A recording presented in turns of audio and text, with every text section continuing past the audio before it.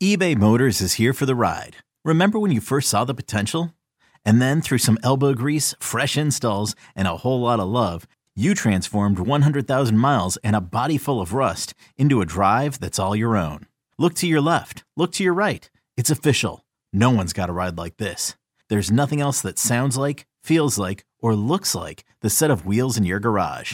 With over 122 million parts, you can make sure your number one ride or die stays running smoothly. So there's no limit to how far you can take it. Brake kits, turbochargers, engines, exhaust kits, roof racks, LED headlights, bumpers, whatever your baby needs, eBay Motors has it. And with eBay Guaranteed Fit, it's guaranteed to fit your ride the first time, every time, or your money back. Plus at these prices, well, you're burning rubber, not cash. Keep your ride or die alive at ebaymotors.com. Eligible items only. Exclusions apply.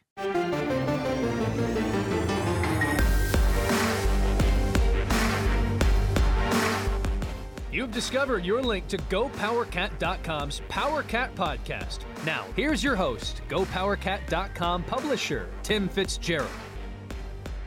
Brandon Clark was one of those Kansas State football players that you could watch and just tell there was something special about him. You know, he's about 6'4", ran extremely well, was athletic, big, kind of had Jordy Nelson-type attributes long before Jordy arrived on the scene at Kansas State. Clark arrived in 1997 out of Valley Center, and man, he was a good football player. During his 4-year career at K-State, he averaged 18.6 yards per reception, but he only had 25 in his career. Only 25. That's because Brandon Clark, despite all of his physical attributes, couldn't stay healthy. He kept breaking feet and injuring this and that, but it was the broken feet that just really haunted him throughout his career, including a rather horrendous break that he will talk about in this podcast.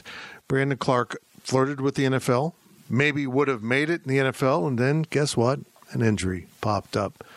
But Brandon Clark knew he wanted to be more than just a football player. He wanted to teach, and he wanted to coach. And fate would have it that a young Brandon Clark, just 25, would somehow become a Kansas high school 6A head football coach back in 2006. Derby High School wanted to get back to glory days. There was a great tradition of football at Derby, and they had gone through a down cycle, a brief one. But Brandon Clark wanted to be there. He wanted to be the head coach, and he became the head coach at a really young age. Turned out to be a good thing. Pretty good hire, I'd say, by Derby, because his Panthers just wrapped up their 6th state title in the past 8 seasons. Brandon Clark wanted to be a high school football coach. He wanted to follow in the role models that he had seen and played for. And now he is one. Now he is one of the great high school football coaches in the state of Kansas in a long, long time. Brandon Clark was born to coach, but it took him a while to come to a realization of the type of program and the type of coach he needed to be. We'll get to all that in our conversation with Brandon Clark. Welcome to the PowerCat Sources Podcast, the podcast in which we talk to the people who we consider our sources, and certainly Brandon Clark is, because our guys, Ryan Wallace in particular, have talked to him so many times through the years about his many recruits. And boy, he wants his players to be K-Staters. He just loves the idea that he is now helping the program that he played a role in during its greatest years, probably, of college football. 97, 98, 2000, and then the down season in 2001, in which K-State had the unlikely 6-6 record following so many great years. And then, of course, he was an observer for that 2002 team that reestablished K-State as being great. And in 2003, they won the Big 12 title for the first time. Brandon Clark, football player, football coach, and all-around really, really good guy. He is our guest on this week's Sources podcast as we step aside from the K-State coaches for another week as they completely are focused this week on playing Texas Saturday at Bill Snyder Family Stadium. We won't disturb him with a special request, and we'll turn our attention to a former Wildcat who's one heck of a coach and now a Derby Panther, probably for life. And now we welcome in Brandon Clark, former Kansas State football player and coach of the Derby Panthers. And he gone and done it again. Congratulations on another state title. You make something look easy that is nothing but easy. So congratulations on doing it again. Well, thanks, Tim. Tell me about this team. You got off, you lost to Mill Valley, and you just started clicking as the season went on. What changed about your group? Yeah, it was just a weird year all around.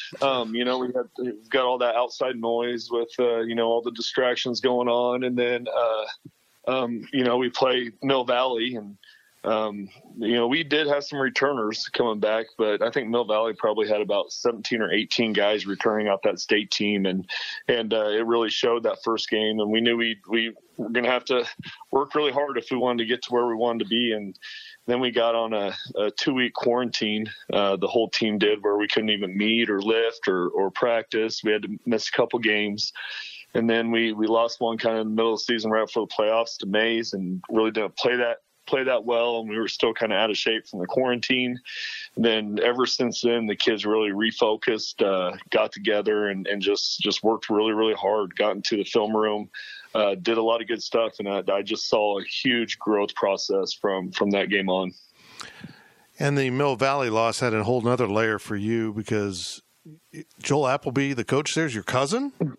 Yeah, he was actually we were roommates at K-State. Oh. He was actually teaching and head baseball coach out at Junction City at the time. We were in college about the same time. He's a little bit older than me too.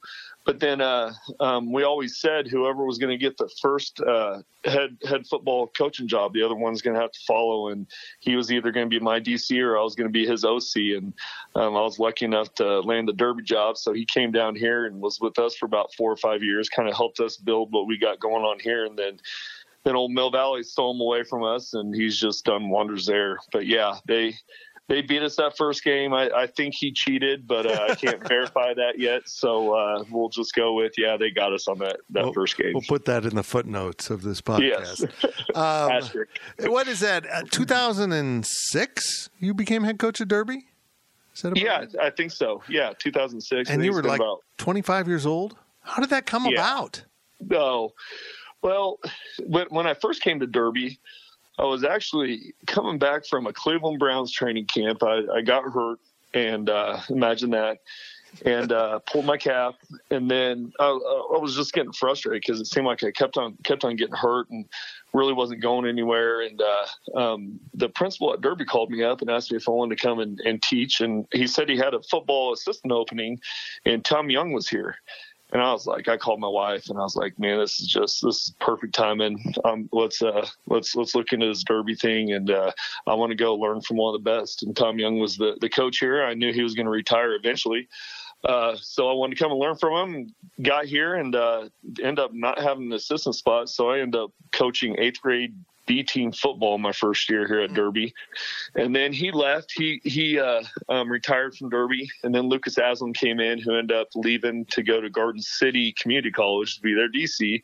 Then Mark Bliss came in and went 0-9. And I just don't feel like he enjoyed it here too much. So he left. So really at that point, all they were looking for was just a coach that would stay here. And that's all I basically had to say. I interviewed the year before with when Mark Bliss got the job. But, I told him we plan on, our family loves it here. There's no better place than what we think Derby is. So got hired. The rest is history. Yeah, coach that'll stay there. Heck, you're never leaving, are you? Yeah, they can get rid of you now. I know. That's what I tell them. You guys are stuck with me now. I'm sorry. Let's go back to your playing days. You couldn't stay healthy. I remember you were always the guy with the broken feet. And that carried over into the NFL a little bit when you were trying to hook on there. Take me through that process of how difficult it was trying to stay healthy and playing with pain. And foot pain just stinks to do anything with, let alone try to play. And then what went wrong with the NFL? Yeah, well, at K-State, I kept breaking my feet. I remember one day I broke, I think it was my sophomore year, freshman year, I broke my right foot, my fifth metatarsal. and they had me back running full speed. Like got a screw put in it. 3 weeks later, I'm running routes in practice, and I had a Liz Frank, broke every bone across the top of my foot, got stepped on running a route. So I broke my other foot then, and I was out for 6 months. But I remember that practice, they wouldn't let me sit out. They thought it was just a little sprain, so I had to practice the rest of practice on that foot. And then finally the next day, when I couldn't fit my foot in my shoe, they let me go to the hospital to get x-rays. But yeah, it was frustrating. And even as a coach, I look at kids and I get frustrated when kids get hurt. But, usually when you're dealing with injuries, broken bones, you really can't help. I mean, you're bad luck. Maybe it's the way your bones are or whatever. After college, I tried out for some teams, and I gained some weight to be a tight end. I was actually at Carolina Panthers. They had a tight end just go down. I think he broke his foot or his fasciitis. Was it Wesley Walls or something like that? One of their tight ends went down mid-season, and they brought me and a Chiefs guy in, old retired Chiefs tight end in, and man, I thought I did good, and I could tell I was going to sign with him and play that week. And then I saw some receivers working out. I said, "Hey, let me show you. I can do what Walls does too, and I can stand up and be a receiver also." And the first route I ran, I was supposed to be done. The first route I ran, I popped my calf. So yeah, and then after that, it went to Green Bay a couple times, and I kept pulling my calf, and then had a little ankle injury. So it was just, I was made for a whistle and not football cleats, I guess. Well, it's worked out okay for you. And you end up in coaching. Mike Smith was your coach, correct? Yes. What were the influences that he had on you along with Bill Snyder? Because those are profound high school and college influences you had as a coach. Oh, for sure. To me, I played for two Hall of Famers. Coach Smith, back in Valley Center, we never had junior football or anything like that. So 8th grade was my first year ever playing football. And I really didn't know if I wanted to go out for high school football because the football team was horrible. I really didn't necessarily love the game of football. I was 6'3", 130 pounds, and football kind of hurt. And Coach Smith got the head coaching job the summer before my freshman year, and he talked me into coming out. It was the best decision I ever made. Coach Smith was the coach that, you hear everybody talk about culture now and, being a family and all that stuff. Well, he did that. He did that. And he didn't tell us that we were going to be a family. He just didn't pound it in us. He just made us feel like one, and became really close with him. And I knew I wanted to become a teacher, but by the time I was done with high school, I wanted to be a Coach Smith, just like what he did for me and my friends. I mean, he made us better men and loved the game of football. And I wanted to do the same when I got out of college. And then playing for Coach Snyder, when you get up to the college level, it's a little bit more business-like, and everybody's you got jobs that depend on it and all that stuff, and really learned how to be super disciplined. I think the biggest thing that Coach Snyder made us all, everybody that played for Coach Snyder, if you bought in, you were going to become an overachiever. I mean, he was going to make you overachieve, and I think that was kind of his success.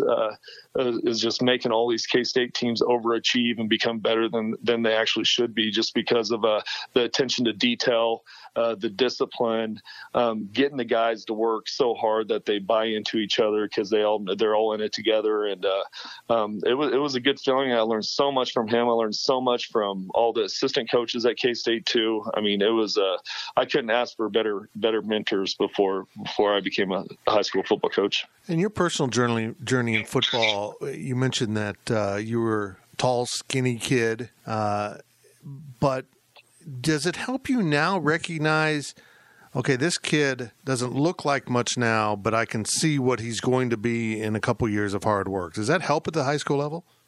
It does a little bit. I kind of do that with second and third graders now here at Derby. So I'm like, yeah, your son, we got Devon Brame. I'm not sure if you remember him from K-State. He was a linebacker D-end. He married Nikki Ramage. Okay. But anyways, they've got a son, and I pegged their sons. I was like, all right, your oldest is going to be a tight end, maybe a defensive end. I said, your youngest right there, he's going to be a running back. He's like, no way. There's no way he's going to be a running back. And I told him this like when he was 4 years old. And sure enough, he's going to be one of the best running backs to ever go through our program, but we just got to wait a couple years. I think he's only like in the fourth grade right now. So, yeah. But no, I like looking at kids and kind of looking at mom and dad and then saying, okay, here's where I predict that you're going to be.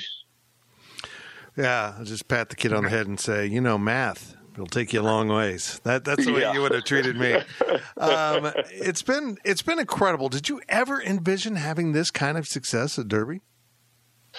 I wanted it. Our coaching staff wanted it, and I think what people don't understand is that this community is pretty unique in terms of we've built it from the kids being very young to kindergarten, first grade when they're playing flag football, to second grade when they're playing modified tackle football, and it takes so many dads to implement your offense and defense at those lower levels and learn it and go through our coaching clinics with them and teach them all that stuff. And then just keep building up every year with those kids. Then it takes the middle school coaches, buy-in time to really develop those kids from 7th and 8th grade to their freshman year. And, we go down as we have 0 hour every morning. So once kids hit high school, they lift before school every morning, all summer long.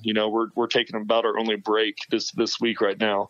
And we got that all the way down to middle school too. It's kind of like what I said, a culture thing that kids just want to, they want to win, and they know we're just not going to show up here in Derby. We don't have a bunch of 6'5", 6'6" guys walking the hallways or anything like that. We're going to have to beat them our own way. And that's preparation and at the youth level and all that stuff. And that takes a while to put in place. That takes a lot of recruiting of dads and other people that can buy into the system. How hard was that to get it going? At the middle school level, it's pretty easy because they wanted it. And I was a middle school coach my first year here, so I understood that. And I knew Derby football was special, but I also was down there at the middle school level. And then also watching some of my friends' kids play at the youth league level where they're running I or doing stuff that the high school wasn't doing. I was like, man, this is a good football program. Good to have these kids playing, but there's so much untapped right now that we could get better at. First year, I gave them the playbook. I said, here, please run this. Here's our offense. Here's our defense. Second year, all right, guys, you guys have to run this. With we didn't penalize anybody for not running it. Third year, our board got super bought in at the junior football level and said, hey, if we come to practice and you guys aren't running, you guys aren't calling these plays the same stuff, then you're not gonna coach for us, because we're gonna build a program here and it starts right now. And I knew the day I got. It was that year, I think I got an email from a mom saying, hey, coach, there's two third grade teams right now, and I don't think our coach is running your program, and I feel like my son's going to be a year behind all these other kids. So would you please talk to this coach? So once I got that email, I knew something was working right. That's amazing. What were some of the other hurdles that you faced in those early years as a 25-year-old coach? I can imagine some dads that know what's going on or think they know what's going on. Moms, yeah. I imagine there were some real challenges. The whole town of Derby. Yeah, exactly. Yeah. I mean, it was that first year, we took over an 0-9 team and we went 1-8 my first year. And I found myself in the hospital twice with heart issues. So I took it pretty bad, let a couple parents get to me, really got stressed out, and but kept fighting a good fight and kept going and stuff. And eventually things kind of turned around that next year where we did pretty good. But I think probably the biggest hurdle for me was looking at myself in the mirror.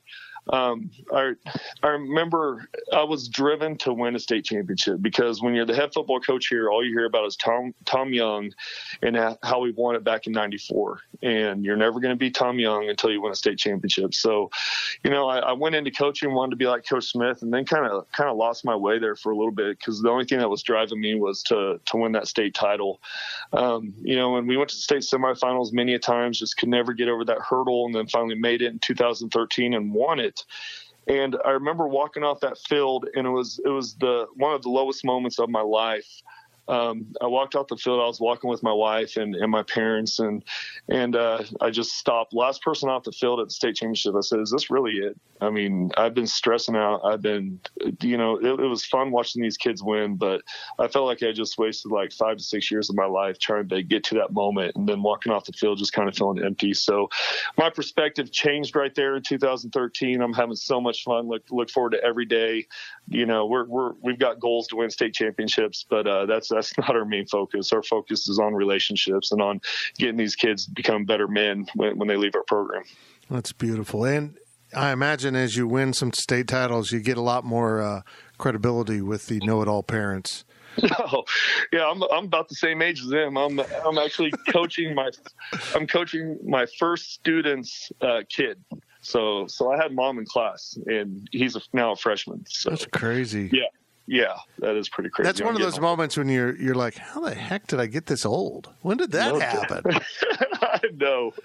I hear you. I see it every time we get a haircut and looking at all my gray hairs fall out. So I'm getting old, and I know it.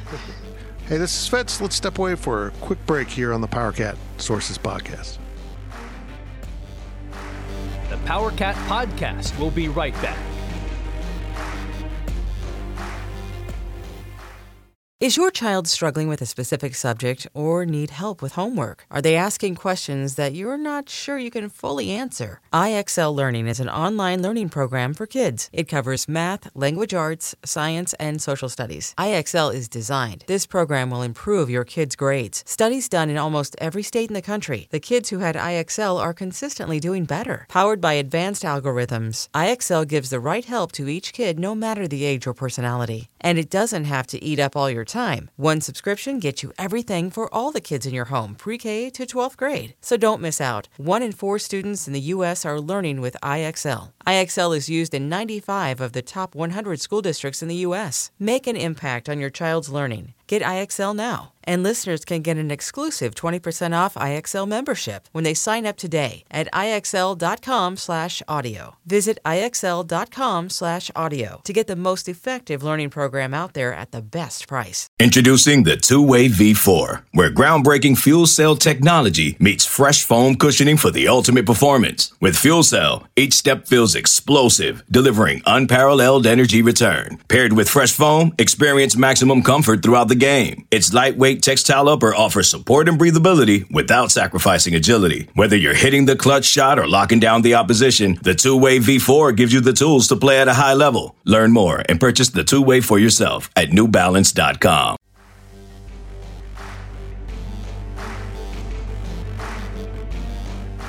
We now send it back to the PowerCat Podcast. Let's turn our attention to your time at K-State. What was it like playing on some of those incredible K-State football teams back in the day when you were really rolling? I've got Brian Hanley as my football analyst at GoPowerCat.com, so he pitches in. And it just had to be a blast to be part of that team back then. Oh, man. I can't even tell you how much fun it was. And, gosh, we hit it to where we had so many good role models for us when we got there in 97. Everybody asked me, when did you play for K-State? And I always tell them Bishop, Beasley, L. Roberson. Those were the 5 years I was there. And, yeah. And, man, we had some good role models, Bishop, golly, he was the nicest guy in the world. He treated us like superstars. If he ever saw us out or anything like that, he would come up and just act like we were the Michael Bishop and he was the Brandon Clark. So that was really cool. Then you had the Oaks brothers that were some huge role models, and Grostidier, tight end, Swift, all those guys. Golly, we had some really, really good guys to look up to and have fun with and watch the success that they had. And like I said earlier, most of those guys, the Seminoles, they're just all overachievers. Those guys love the weight room. They love the workout part of it. And we're overachievers in the film room. And we were good because of it. And they were good role models. And then the class that I have, still best friends with all these guys: John McGraw, John Robertson, Andy Eby, Nick Warren. I mean, it goes on and on, but Ben Lieber, we all stay pretty tight and talk all the time and stuff like that too. So the bonds that we made, the friendships, like anything in life, made the football really fun, because we became family. We were all working hard and had the same goals. We all wanted for K-State to be successful in football. I mean, that was our main goal. So great guys, great memories. I wouldn't take it back for the world. I mean, it was a great experience. But man, you paid a price. When you were on those Bill Snyder teams back in that day, without some of the limitations they have now, you worked, didn't you? You worked a lot. Oh yeah. Yeah. I mean, but I think we had to, at the moment, I don't think it was too sexy and fun to, be out there when it's 110 degrees out and, practicing for 3 hours or whatever. But I mean, you just look at what he did with who he had and all that stuff. I mean, we're beating teams that we should never have beat. I mean, I always kind of related to KU. Look at, and I hate talking about KU, but look what Mangino, he took that equation that he learned there and made KU a bunch of overachievers and got good. And then they thought they were better than Mangino and went back to, hey, let's get the guy that's really popular on Twitter and all that stuff. And then look where they're at now. So I think if you're going to win in the Big 12 with teams like K-State, I mean, you've got to have that equation. And that's why I feel like our current staff too is going to be doing awesome here once they get all their, everybody healthy and a couple more years underneath them. Well, what have you noticed that's similar about this Chris Klieman staff and maybe different, not only as coaches, but when they come recruit kids and those type of things? Chris, Coach Klieman, I don't think there could have been a better hire. And that's just my opinion. I'm sure there's a lot of people that don't believe that. But, I mean, you need a guy kind of like Coach Snyder, a guy that's going to make people overachieve and recruit the right kid. You can't recruit, people that aren't going to fit in at K-State. You got to recruit the right kid for your program. And I think he's doing that. And but at the same time, I still think I haven't really watched a practice, but I guarantee he coaches pretty hard. I guarantee his coaches coach pretty hard, and that's the way we had it at K-State too. But at the same time, I hear a lot of good things that he is a player's coach. That all the kids feel like they know him. They don't fear him. They don't not like him. They really feel like they know him really well and like him a lot. When he's he's come up to our school. I think that first year he stopped in at Derby 3 times, and I'm not even sure why he did. But he's the first coach. He sits back in his chair, pops his feet on the desk, and just sits there and just talks, and is just so laid back. And you feel like he's one of the guys just sitting there talking to him. You get some other guys that come in and kind of feel like you're getting big boyed a little bit and stuff like that. But man, Klieman, you can tell he's great with relationships. He's a genuine guy. I think that's probably his best attribute, is how genuine he actually is. So I think he's perfect fit for K-State. When a coach comes in, Chris Klieman or someone else that might even big boy you, as you said, what is your role as the head coach when someone's courting one of your players to play for them? First of all, I'm trying to get them offered. I mean, that's kind of my deal, and it's all a numbers game, and I understand it. And sometimes it's a little shady when you get up to the D1 level on how you can get a kid offered or something like that. In terms of, do we really want to be the first and everybody else? Should we hide this kid and offer him late, or should we? Maybe we can get him as a walk-on or something like that. And you hate seeing kids kind of getting drugged through the process, but I'm an advocate for our kid. I am a football coach first, high school football coach, and then my second role usually is, I'm in constant contact with K-State coaches, trying to get them to offer our kids. I feel like we got a couple right now on our team that are close to hopefully getting offered at K-State and some other schools too. I just want K-State to be the first. Just being an advocate for our kids and trying to get them the most money they can, because I know my wife and I left K-State. You know, she had zero college debt, and you know, I was on full ride for 5 years, so I had zero college debt, and that kind of propelled us and financially to help us out in life. And I want to do as much as I can to help our kids, you know, be set for life when or at least for college when they get to college and get a lot of their college paid for. And you got a couple of players that will be back for you that should be pretty darn good players, I think. And how do you think a guy like Alex Key and running back Dylan Edwards, how are they going to fit in to your team? And what do they offer maybe a prospective college recruiter? What kind of players will they be? Oh, you got to just look at Alex Key's highlights and Dylan Edwards' highlights. I mean, if you get on their huddle highlights, I mean, if Alex was 6'6", right now he's almost 6'4". I mean, almost legit 6'4". He's just as tall as me. If he was 6'6", he'd be all world. His highlight film is just amazing. The kid has a motor. He is so tough when he puts that football helmet on. But gosh, he is the nicest kid in the world off the field. He's always helping people, giving kids rides.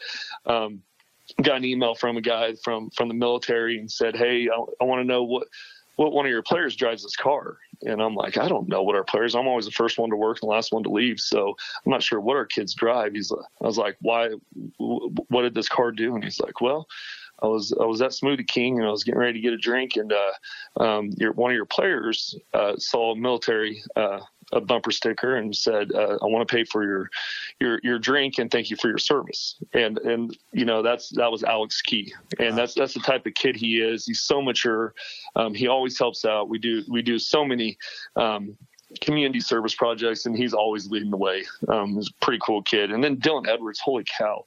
I mean, if K-State can land him, they're getting a Tyreek Hill speed. I mean, he is our best receiver, our best running back. I mean, the kid can, and he's only a sophomore. I mean, I don't care about his size or anything like that, but to me, he's one of the most dynamic football players right now in the state of Kansas, if not the most dynamic. I mean, if you look at his highlights on Huddle, and they are just absolutely amazing. And it almost looks like the whole tape is sped up, but you just see Dylan pulling away like 20 yards away from people and stuff like that. So they're two great athletes, two guys I hope find themselves at K-State, and we just got to get them offered and hopefully the first offer at K-State, so we can kind of ride that and go with that. So I'm hoping, I'm praying for it. And for clarification, Dylan's Leon's son, right? Yeah. So he didn't. Yep. He unfortunately got Dad's height. And I'll tell you, I don't care how. I mean, that almost plays in his favor, to be honest. I mean, people can't catch him, and he is so physical too. But I'll tell you, I've never seen speed like that, and we knew it. I saw it in first grade. I saw him doing flips on the football field after scoring touchdowns and stuff. You know, while we were out there in the summer just goofing around, I was like, oh my gosh, he's going to be fun to coach, and he's finally up here. So. Yeah, kids like that make you look like a smarter coach, don't they? No, definitely. Yeah. Put me somewhere else, and I'm just, I'm probably back to 1-8 again. So, definitely. You can definitely coach the speed. That is something that really helps any coach. It amazes me that such a young guy decided he wanted to go and put roots down to be a head coach long term out of school. I mean, it helps that you ended up landing what is a hotbed. It turned into a hotbed in a 6A school, and you had support in the community that wanted to do the things that you needed to do. But did you ever have thoughts about college, coaching at the next level and then the next level? Did you ever think about getting caught up in that?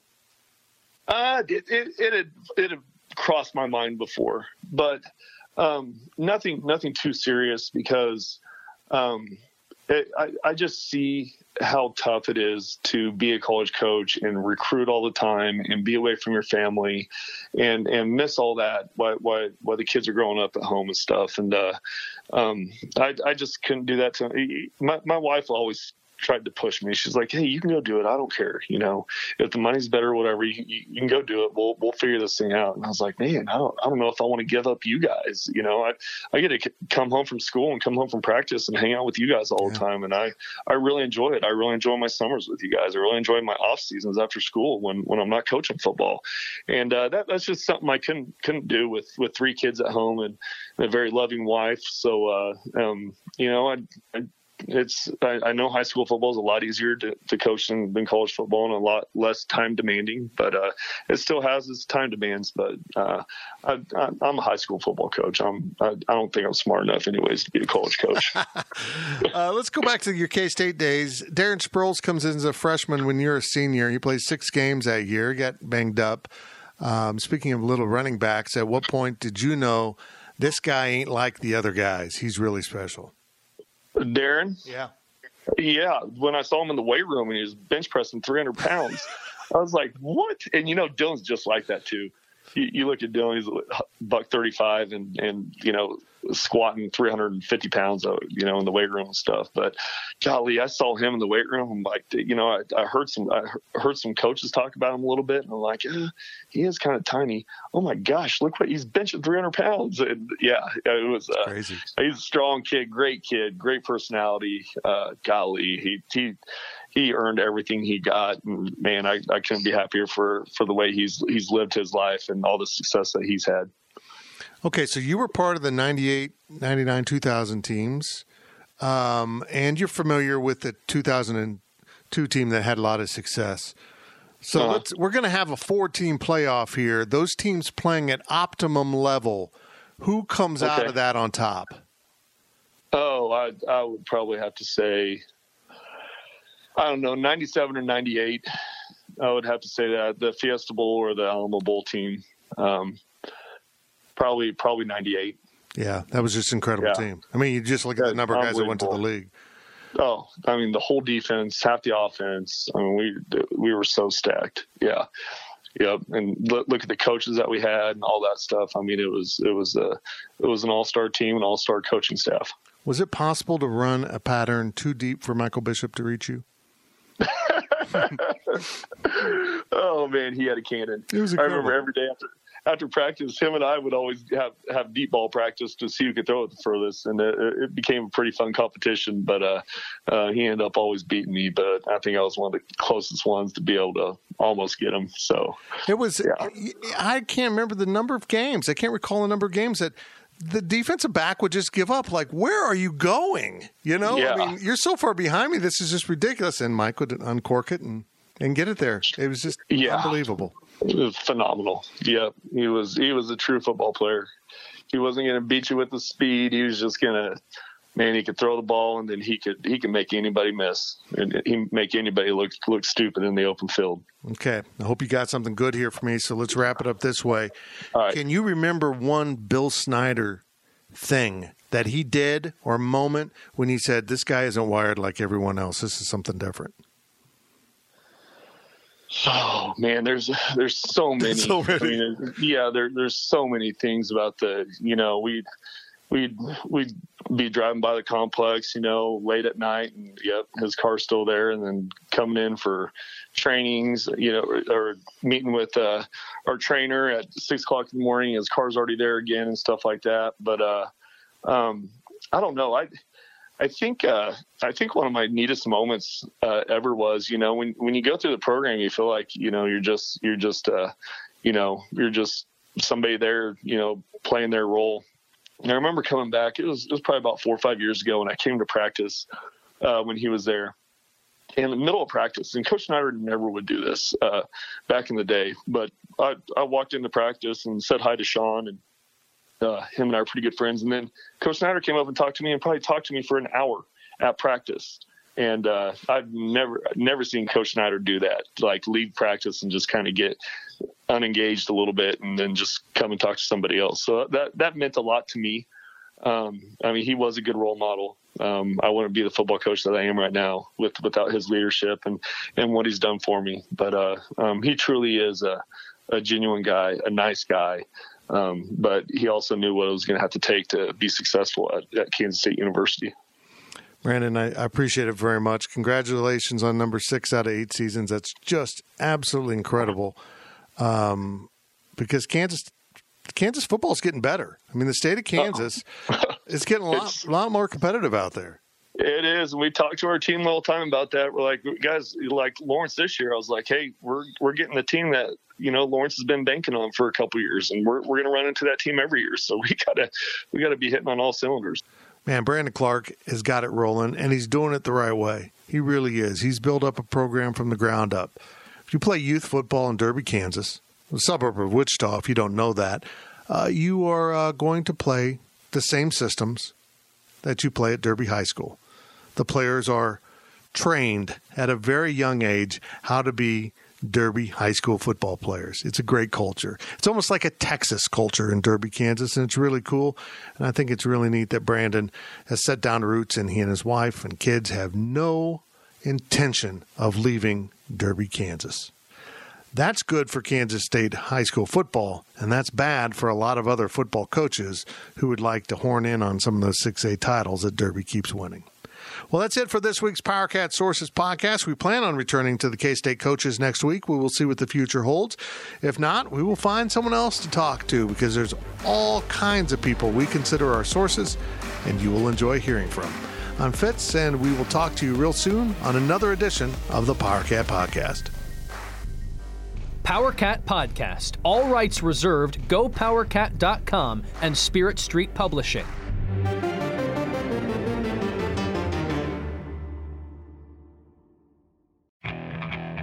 Okay, picture this. It's Friday afternoon when a thought hits you. I can waste another weekend doing the same old whatever, or I can conquer it. I can hop into my all-new Hyundai Santa Fe and hit the road. Any road. The steeper, the better. Because my all-new Santa Fe is available with H-Track all-wheel drive, so I can hit the trail without a worry in the world. Heck, with 3 rows and best-in-class rear cargo space, I can pack the whole family in with all our gear. We've got available dual wireless charging for our phones, so we'll never lose touch with civilization, and we won't lose touch with the primordial power of Mother Earth. So which is it? Waste the weekend or do something a little more epic? And conquer it in the all-new Hyundai Santa Fe. Visit HyundaiUSA.com or call 562-314-4603 for more details. Hyundai, there's joy in every journey.